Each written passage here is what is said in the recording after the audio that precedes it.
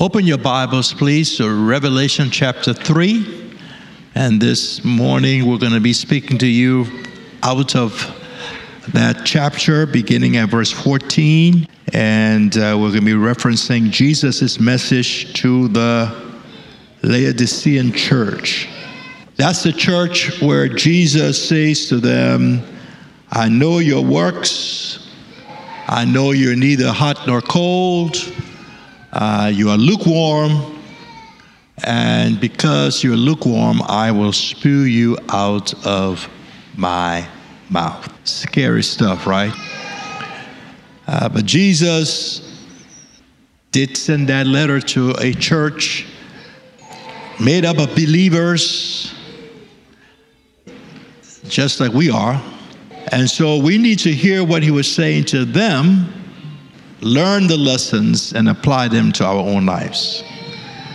So I know when you came into the sanctuary, all of you stopped at a thermometer there and you tested yourself to see what your temperature was. And that is done as one way of indicating whether you are healthy or not and whether you need to do some things if you're not.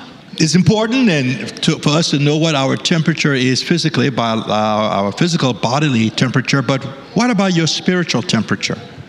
Have you ever bothered to examine yourself in terms of your spiritual temperature? Is it important to you to know whether you're hot, cold, or lukewarm? What is the situation? In the passage we're going to read, Jesus tells the church at Laodicea what the spiritual temperature is. And so if I were to ask you, or somebody was to ask you to tell them what your spiritual temperature is, can you tell them? And what would you say it is? Would you say, I'm hot, I'm on fire? Would you say, I'm very cold spiritually? Or would you say, you know what? To be honest with you, I'm lukewarm. What would be your answer? Or if Jesus was to come and say, you know what, Yemi, yeah, I'm sorry, I always pick on you. You shouldn't sit here. There was something about that seat. Okay. Yemi, what is your spiritual temperature? Let me tell you, Yemi. What would Jesus tell you? What do you think he would say? Would he say, Yemi, you are hot, you're on fire. Yemi, you're cold. Well, let me, you know what, you're somewhere in between. You're lukewarm. Now, that's a sobering thought, right? But we should keep that in mind as we look at this text. Now, to be honest, you cannot really answer that question until you know what Jesus meant by lukewarm. All right? What did Jesus mean by cold? What did Jesus mean by being hot? So that's what we're going to examine. First, we're going to look at what he meant. Then we're going to look at how do you become lukewarm? And then we're going to look at how do you fix it? Because Jesus does tell us how to do it, how to overcome lukewarmness if we are. Okay? That's where we're going today. Okay, let's begin in verse 14. And to the angel of the church of the Laodiceans right now, we told you that when the Bible, in the book of Revelation, in these letters, referred to the angel, they're not referring to a literal physical angel. That word angel simply means messenger. And most Bible scholars believe that is a reference to the pastor or the spiritual overseers of the church. And I think it's important to make that point because we need to understand that God takes spiritual authority seriously. And that when it comes to the church and to the members of the church, especially when he's speaking to the body as a whole, most often he speaks to the body through the ones that he has set to oversee them.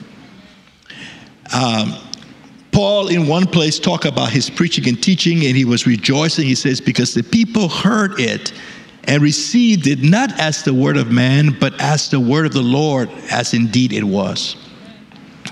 So our attitude towards preaching our attitude towards Scripture, our attitude towards the man of God, whoever that man of God is, that God has given oversight of the church to, when that person is speaking, especially when he's speaking and teaching God's word, we really need to be listening as though God is speaking.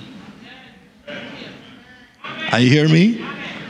And that's the kind of respect we ought to give to God's word. Because again, if the people, members of this church, has simply dismissed this message as, just the pastor talking, okay, they would not have taken it seriously. They would not have done what they needed to do. So again, it's important that when we are preaching and teaching God's word, that you listen as though you're listening for the word of God that is going to come through that man of God for your life or for the congregation. Don't simply dismiss it. Especially when you disagree, that's more the reason to say, let me pray about this and think about this a little bit more. Very important. Are you here? So now, Jesus introduces himself. The one who's speaking introduces himself. He says, I am the Amen, the faithful and true witness, the beginning, or as the NIV says, the ruler of the creation of this world. So here he is. He introduces who he is, and he chooses to introduce himself in this case as the Amen, as the trusted witness. In other words, what he's saying here is, it doesn't matter what your own opinion is of yourself. Doesn't matter what you may think about your spiritual life right now, your condition. I am the faithful witness. I am the Amen. In other words, what I say is the truth. I'm the Amen. I'm the Amen. When you say Amen to something, it means it's so. So I am the it is so. Okay? So that means that we ought to be listening for his voice and his opinion, and whatever he says is what matters. Always. Okay? So he says, I'm going to tell you something, and even if you think otherwise, remember who I am. I am the it is so. I am the trusted witness. So you need to hear me and believe what I say concerning you. Next verse. Now, this letter was addressed to the Laodicean church, or Christians living in Laodicea. You need to know something about Laodicea. Laodicea was a very, very wealthy city. It was a commercial and banking city. It was a fashion city. In one sense, if we were relating it to some of the cities in America, we would call it New York and Hollywood. I mean, you had a lot of very prosperous, wealthy bankers and wealthy people in the city. So they were very comfortable. If we were to compare it in terms of nations, we would say Laodicea was the United States of America of that day. That's where everybody wanted to be, right? Because in the United States, there are so many opportunities to pursue your career, to pursue success, to be wealthy, to be comfortable, to live well, to really need nothing when it comes to your personal survival. America's a place to be. That's why all over the world people want to come to America. Now, even if you're making minimum wage, by the way, here in America, you're among the richest in the world. Seriously. So if you compare us to the world, we are all rich. Because you making $15 an hour, the folks there most of the world, I don't think they even make $2 an hour. Okay? So this letter is going to a group of Christians who are living in a very wealthy, prosperous, successful place. So Laodicea is America. Or America is Laodicea. In the sense that in America, there's so much opportunity to pursue wealth, pursue material things, and to be satisfied physically. But that's why in a place like America, it's so easy to become lukewarm. You know what I'm talking about? I mean, I hear people saying all the time, when he was in Africa. Remember, he was on fire for the things of God. He was at prayer meeting. He was doing this or she was doing that. But what happened when he or she came to America? Now he has gone so cold. Remember?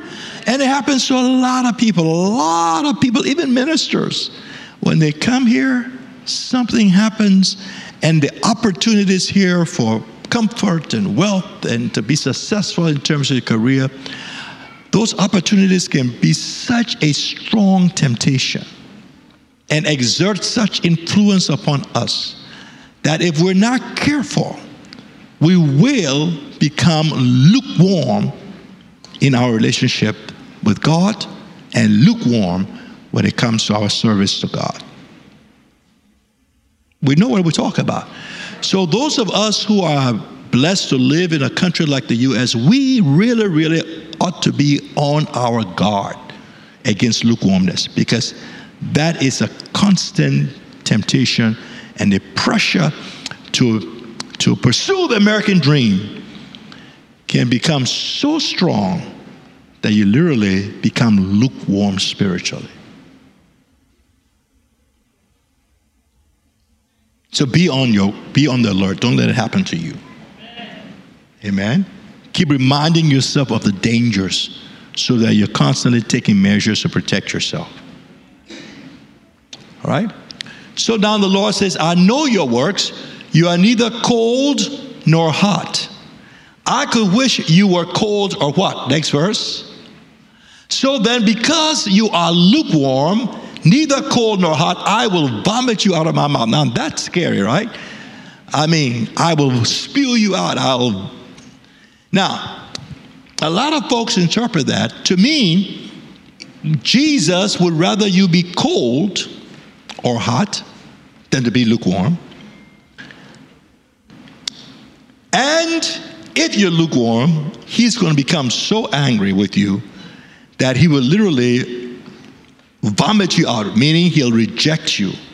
He'll renounce you. He will want to have nothing to do with you. He will take away your salvation and send you to hell. That's how many people interpret that.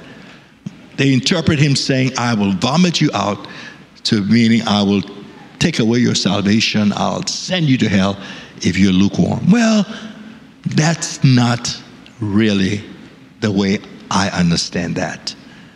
There's a better, more accurate interpretation.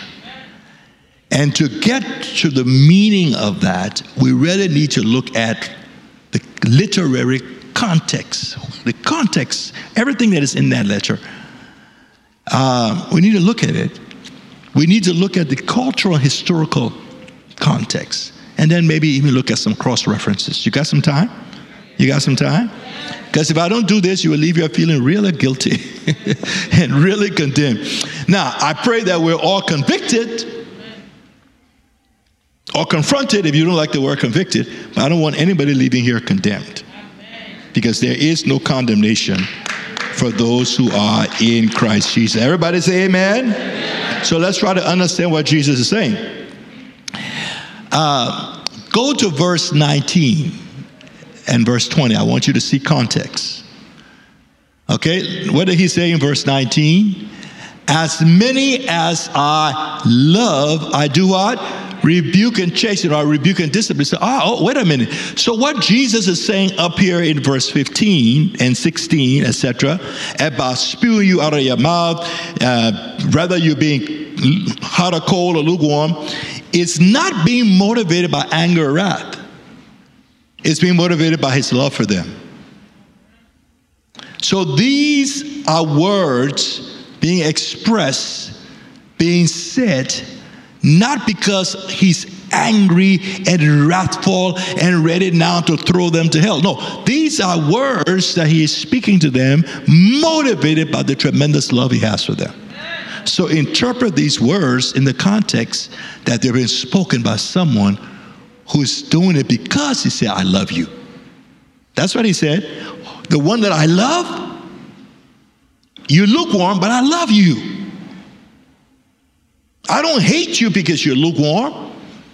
I'm not angry with you and ready to send you to hell because you're lukewarm. But there's something about being lukewarm that I don't like, and that's not good for you. And I'm motivated by my love for you to tell you that you need to pay attention to this. All right? So these are words spoken, motivated by what? Love. And then he describes what he's doing. He says, I'm rebuking you, I'm chastening you, I'm disciplining you. He didn't say I'm sending you to hell. And the scripture tells us, who does he discipline? Children. He says, if you're without discipline, then you're not his. Okay? So he's describing himself as a parent, disciplining, correcting his or her child, motivated by love, not as an angry God ready to pour out wrath and judgment and send his children to hell because they're lukewarm. You get it?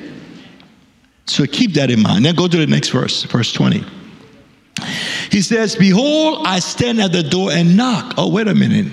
If you hear my voice and open the door, I will come. So again, watch this context. What is he doing? He's knocking. Well, if he was ready to send them to hell, why is he knocking? Just kick the door in. I mean, if he's angry and wrathful and ready to grab them if they don't stop being lukewarm and send them to hell, why knock at the door? I mean, just kick the door in. He's grabbed them and send them to hell.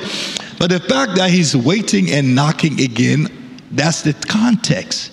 He is wanting them to respond. He's at the door. That again is more akin to a parent knocking on the door of his or her child because he or she wants to come in and have a real serious heart-to-heart conversation. Because there's some things happening in that child's life with that child that this parent wants to deal with. You got it? Yes. So that's the context. Now, let me take that one step further. Jesus said, I wish you were cold or hot. Now you're lukewarm. So if what Jesus is talking about, if being cold means, let's say being hot means you're on fire and you're full of light, then being cold means you got no life. You're dead spiritually. Correct? Two extremes. One, on fire, alive. The other extreme, no fire, dead. Correct? Now, can you imagine Jesus saying to you, because you're lukewarm, I wish you were spiritually dead.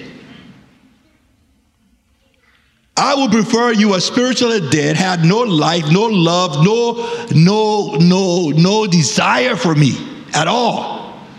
In essence, I would prefer that you lose your salvation, go to hell, than for you to be lukewarm. Can you imagine a state where Jesus would prefer spiritual deadness to any kind of life? No. There's no way if he was talking about spiritual deadness would he say, I would prefer you to be lost, cold and lost. He wouldn't say that. So now that we have these things in mind, let me tell you what Jesus is referring to when he talks about spiritual lukewarmness. In Jesus' name. The children are having fun today, I guess.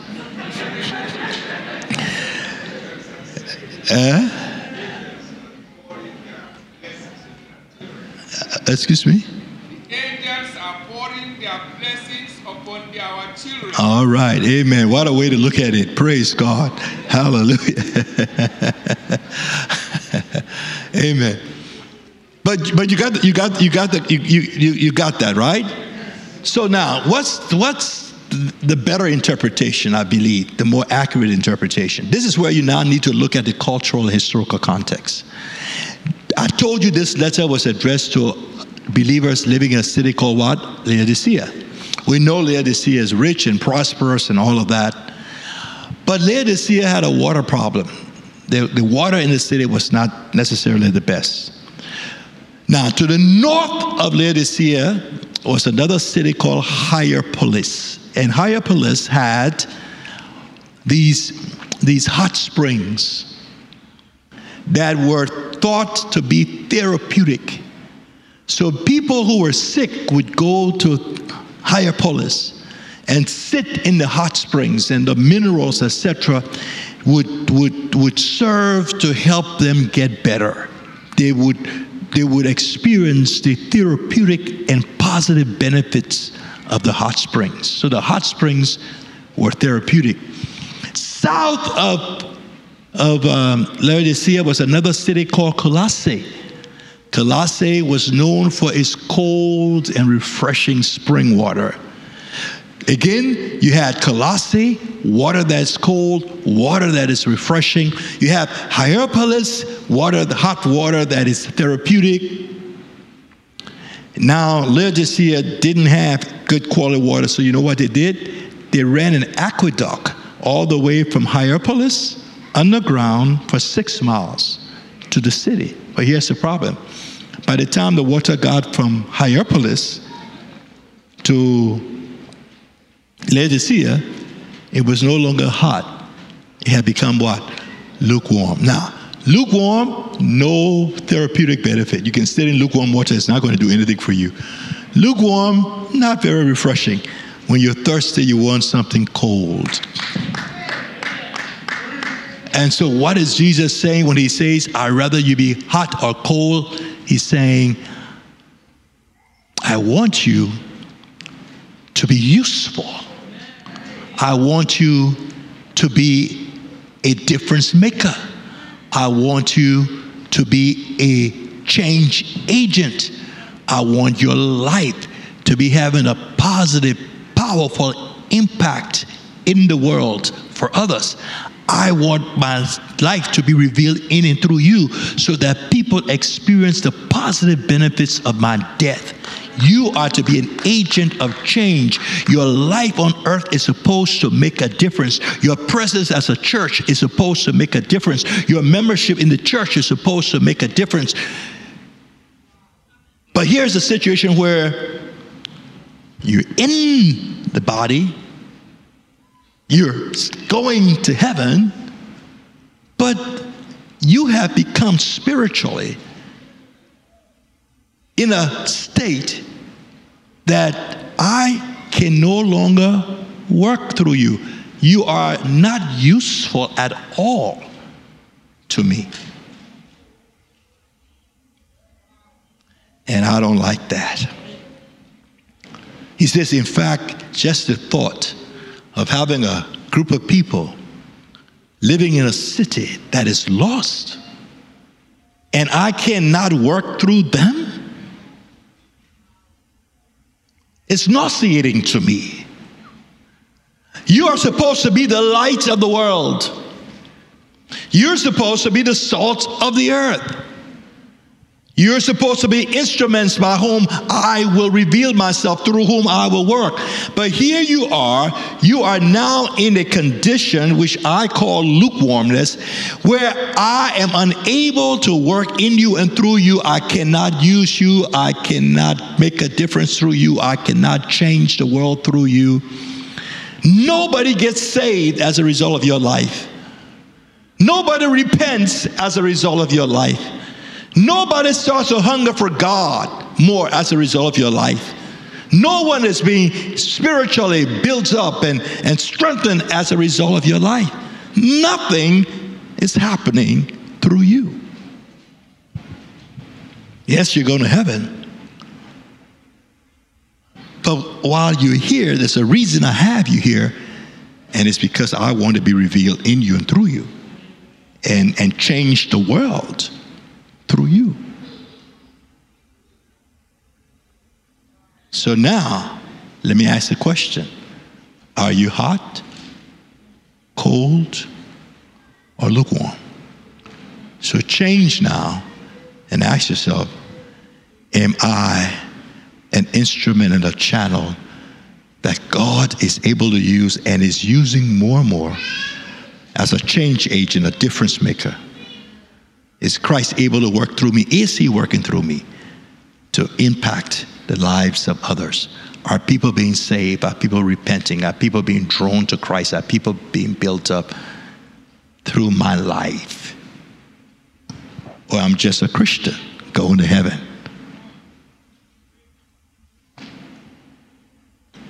That's the heart of this matter.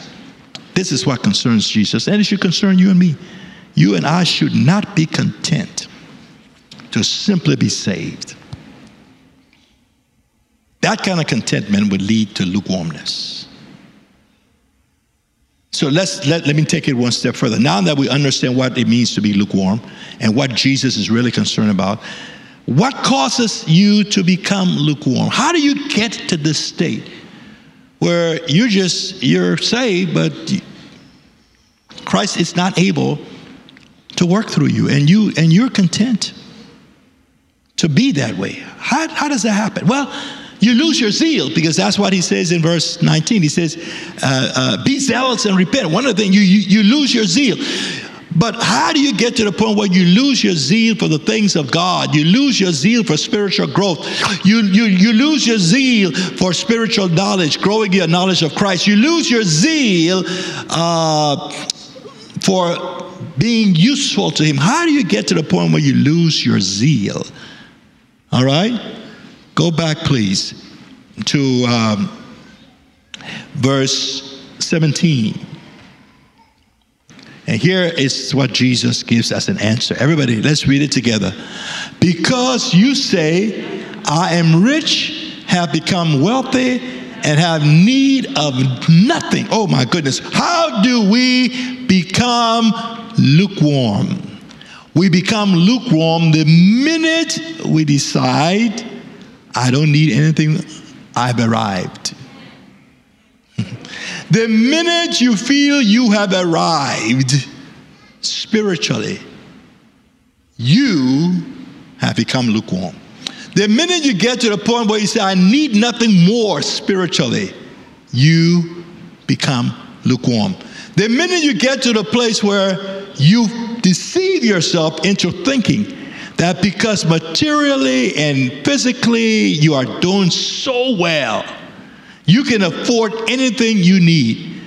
You're at the place where, you don't have to worry about paying the rent or the mortgage. You don't have to worry about having a car that you can use. Those things no longer worry you, because by the grace of God, but you think by your hard work, you have gotten to this place where those things are being taken care of. You get to the place where you're so satisfied with how your life is going that you think you have arrived, not only physically, but spiritually.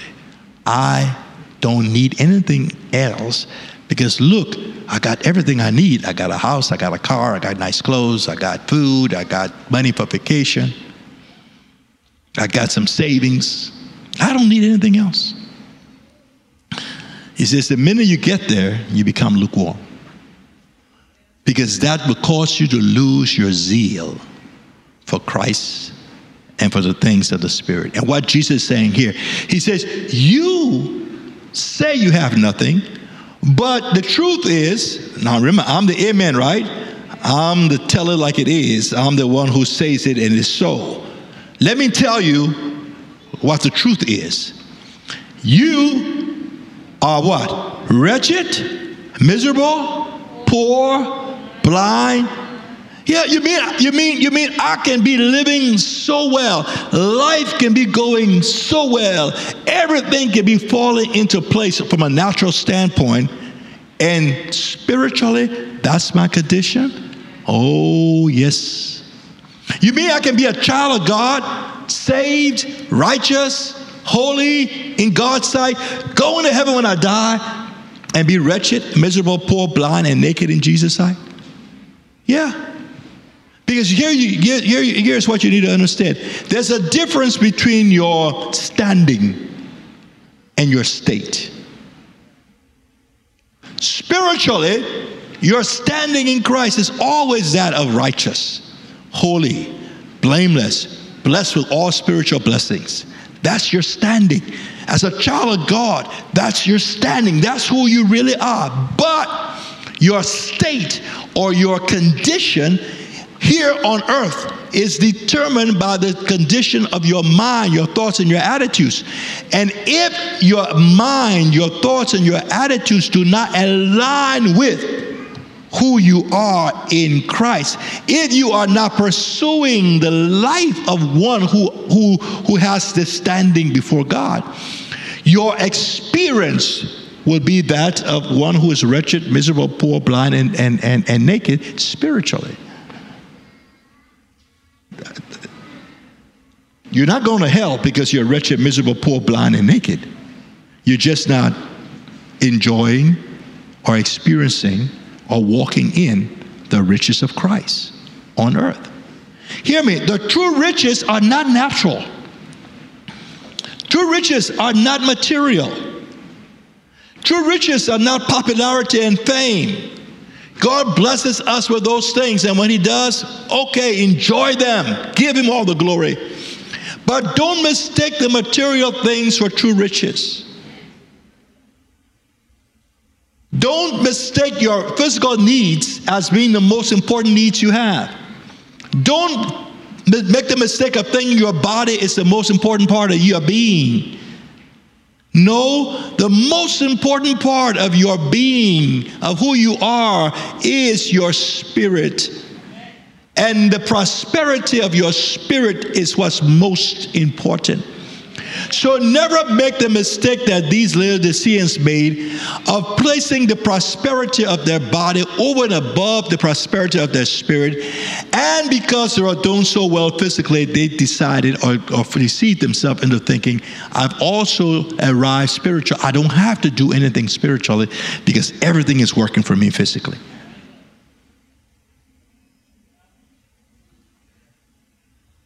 Remember, Jesus said of the sinner, the man whose farm prospered, and who said, I will break down the barns, and I'm gonna say to myself, soul, take your ease, eat, drink, and be merry. He was doing very well physically, but the condition of his soul was that he was lost. Now the believer can be doing very well physically, but the condition of his soul, it's not that he's lost, but it's wretched, miserable, poor. He's living as though he isn't saved. So what causes us to become lukewarm? One is whenever we get to the place where we feel that we have arrived. And because we feel we have arrived, we're no longer zealous in pursuing spiritual growth, pursuing the knowledge of Jesus, zealous in our desire to be more and more useful to him. Why? Because in our mind, I don't need all of that. I'm comfortable where I am. Don't ever allow yourself to become spiritually content. It's okay to be content physically. The Bible says we should learn whatever state we're in from a physical standpoint to learn how to be content and to give God thanks. That's fine. That's a mark of spirituality. But when it comes to the spirit and the soul and God's purpose for you, the worst thing you can do, child of God, is to become content. And to say, listen, I've heard all these wonderful sermons. I can preach them now myself. I've been going to church for years by now. Whether I go to church or don't go to church doesn't matter anymore. Because, hey, I know, what am I going to hear, that I don't know? I've been in ministry for I don't know how long. Hey, I don't need to do any ministry again. Listen, do not allow yourself to ever get to the point where you say, you know what? Hey, I'm okay, just the way I am spiritually. No more effort, no more hungering, no more desiring to grow spiritually, to know Christ more, to be more useful to him in his kingdom. When you get there, you become lukewarm.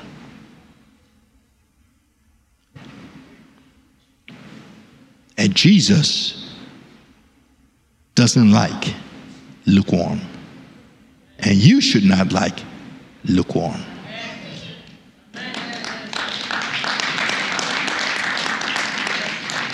But But there's something else in that passage that I believe also contributes to lukewarmness. He says, you do not know. That's another reason we become lukewarm. Ignorance. Ignorance. Ignorance. Amen? Ignorance of how much we do need to grow. Ignorance of how pitiful we are if we are not pursuing Christ, the knowledge of Christ, spiritual growth, usefulness to Him.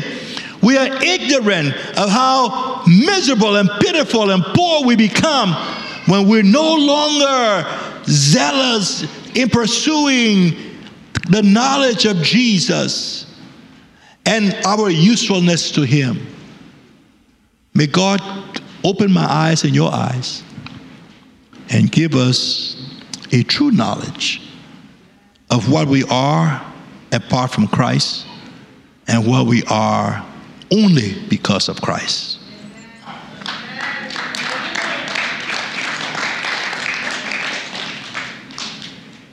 Okay? Now let me bring this to a conclusion. Let's now answer perhaps the most important question. How do I overcome lukewarmness? Because we're living in America, right? Right? And the American dream is real. And again, there's nothing evil about the American dream. You just need to make sure the American dream doesn't become what you live for at the expense of the heavenly dream, of the dream Christ has for you. Just make sure you don't put your physical needs over and above your spiritual needs and the spiritual opportunities God has created for you. All right? So how do I overcome lukewarmness? How do I live in America and do not become lukewarm? How do I live in America and remain zealous for spiritual things? How do I live in America and remain zealous for spiritual growth, for usefulness in the kingdom? Go to the next verse, please. Verse 18. I counsel you to do what? Buy from who? Me. Gold. Refined the fire. In other words, true riches. I counsel you to come to who? Me, and buy what? White garments, that you may be clothed, and so the shame of your nakedness may not be revealed. And I counsel you to come to me and buy from me what? Eye salve, so that you may see. What is important in this is that Jesus is saying, come to me.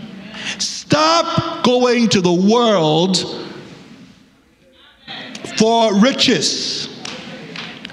Stop going to the world for clothing. Stop wanting to look like the world. If you really, really want to be decked out, come to me. Amen? Come to me for wisdom so you can see. Stop getting your wisdom from the world. What I have is true riches, superior to what the world can give you. What I have is true spiritual clothing that will never wear out, greater than what the world can give you.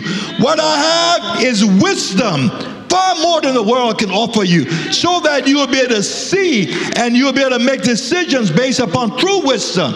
Come to me. So here's how you overcome lukewarmness, if you are lukewarm. Here's how you keep yourself from ever becoming lukewarm. This is what you do. You reassess your spiritual condition. Be real with it all the time. Reassess it. Before you are saying, oh, I got no need, I got everything because I got no. Reassess that. And then reach out to Jesus for help.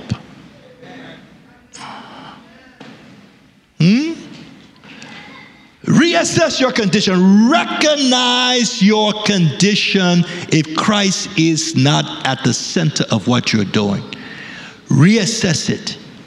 Define it. And then do what? Reach out to Jesus for true riches, for true wisdom, for true righteousness. That's the first thing you do. Let's go to the next verse. As many as I love, I rebuke and chasten. Therefore, be zealous and what? Repent. I told you the last time, repenting is not feeling sorry, just feeling sorry. Repenting is changing the way you think to the degree that you change your behavior. Right? So if you know right now that you are lukewarm, that you are not zealous for spiritual growth, zealous for Christ and his body, zealous for knowing Jesus and being useful to him, he says repent. In other words, change the way you are thinking.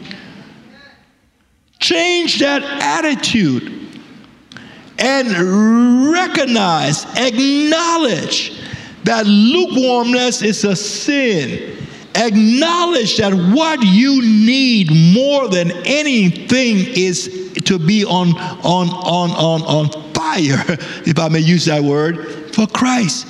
To be sold out to Jesus. Repent.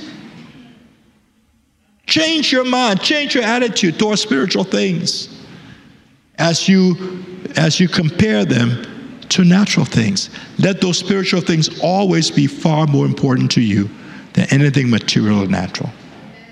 Repent. Okay? And then lastly, let's go to the next verse. Behold, I stand at the door and what? If anyone hears my voice and opens the door, I will come into him. And so here's the third thing. After you reassess your spiritual condition and reach out to Jesus, because what he has is true riches, true wisdom.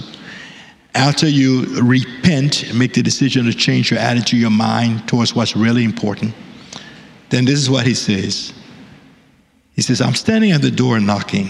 What I want you to do now is to reopen your heart, the door, refocus your attention upon me.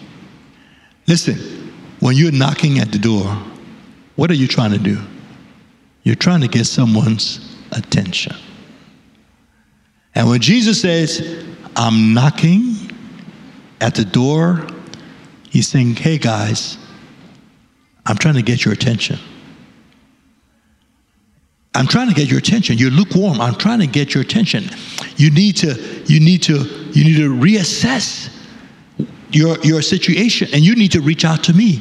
You need to repent of this lukewarmness.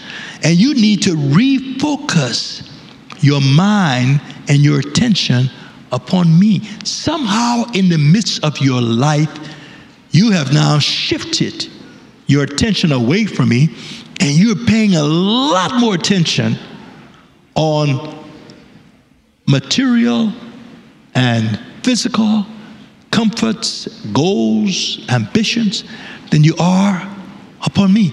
You're no longer giving me the attention that I need, that you need.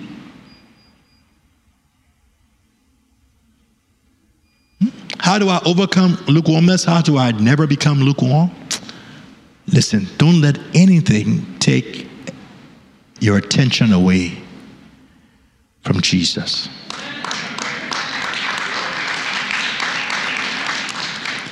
Give me attention. Why? Because I got some things I want to say to you. Give me attention because I got some riches I want to just release into you. Give me your attention because, I got some correction. Give me your attention because I got some things I want to do in you, through you. But you've got to give me your attention. Amen. I know you're reading your Bible. But I know when you're reading your Bible, you're doing it while you're checking your email and you're texting. Can I have your attention? I know you're praising, but while you're praising, you're planning your day. Can I get your attention?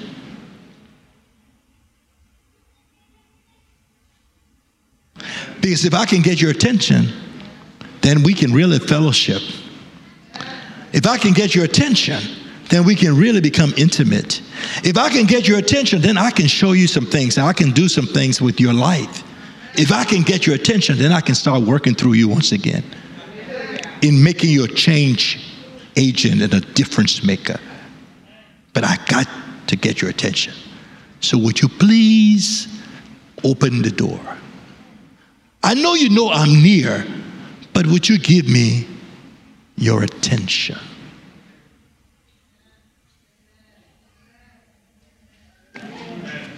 Bishop, how do I give him my attention? How do I open the door? How do I open the door? Well, that's where the spiritual disciplines come in.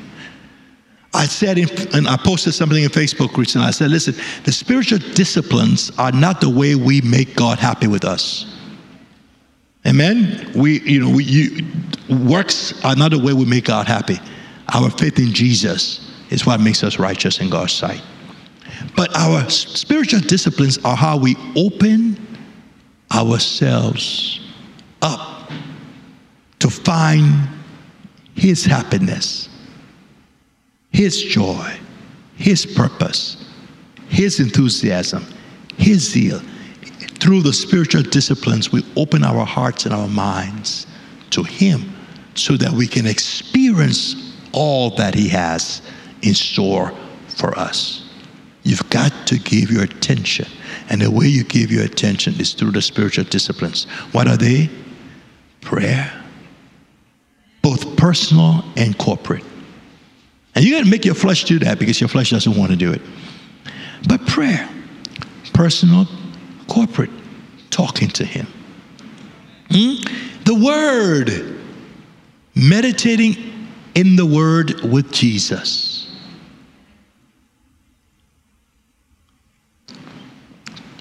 Fellowshipping like you're doing today. Gathering with the believers for fellowship. That's a spiritual discipline that's important. One of the ways by which we open our hearts and give Jesus attention is through the fellowship as we give attention to one another. Because the scripture tells us in Ephesians chapter 4, He builds us up as each joint supplies. In other words, Christ in me is supplying something to you now. And Christ in you will supply something to somebody else. And so this fellowshipping piece is important. Spiritual discipline. Prayer, word, fellowship, ministry, allowing Him to work through us to be of service to Him, to bless His body and to bless others. That's a discipline. Are you hear me? And as we present ourselves to Him, praying with Jesus, meditating with Jesus, fellowshipping with Jesus in His body, and then working with Jesus and ministering with Jesus, what happens? Our zeal for the Lord intensifies, and we overcome lukewarmness, and we become in His hand change agents, difference makers in this world. And let me end with the last verse because there's a wonderful promise that Jesus makes. Go to verse 21. To him who overcomes, I will grant to sit with me on the throne, as I also overcame and sat down with my Father on His throne. To him who overcomes, what? Well, He's been talking about lukewarmness. And so I associate and connect this promise to lukewarmness. He who overcomes the pressures of this world to make you lukewarm. He who overcomes the love of this world. He who overcomes the things, the desire for riches and pleasures. He who overcomes these things that would make him lukewarm. He who overcomes lukewarmness. Jesus says, I will grant to sit with me on my throne. There is a special promise of dominion and authority being granted to the person in the kingdom who refuses to be lukewarm. You can be lukewarm, but you're not going to walk in authority. You can be lukewarm, but you're not going to experience kingdom dominion. But he who overcomes lukewarmness and pursues his relationship with Christ with all his might, he who makes spiritual growth and knowing Jesus and being useful to Jesus something that he focuses on and keeps his attention on, he will overcome lukewarmness, and such a person will be rewarded with dominion and authority in Jesus' name.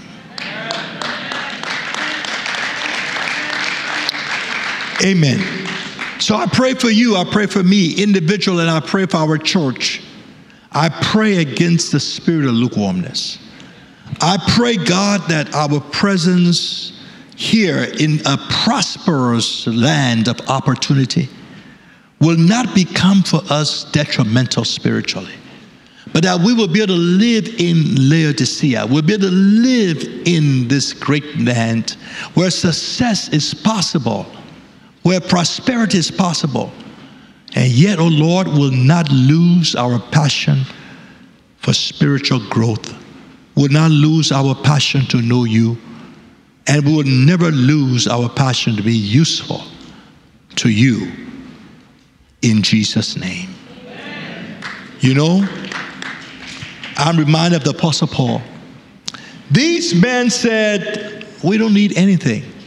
The Apostle Paul, who was given such revelation that none of us has even come close to, who God used in such mighty ways to even raise the dead, who wrote 2/3 of the New Testament after all of these years of spiritual growth and usefulness to God. The Apostle Paul said, brethren, I do not reckon myself to have arrived. I have not yet apprehended that by which I was apprehended by Christ. And this one thing I do, I continue to forget the things behind. I forget my accomplishments. I forget how God has used me. I forget how much I have come, how far I have come. I do not allow that which has happened to make me satisfied. I know there's so much more ahead of me than there's behind me. And I am reaching, and I will continue to reach until that day when I'm fully, totally, and completely conformed to his image. I would not stop hungering and being zealous for him. May this be true for you and for me. In Jesus' name. Amen and amen. Now, yeah, go ahead, clap unto the Lord.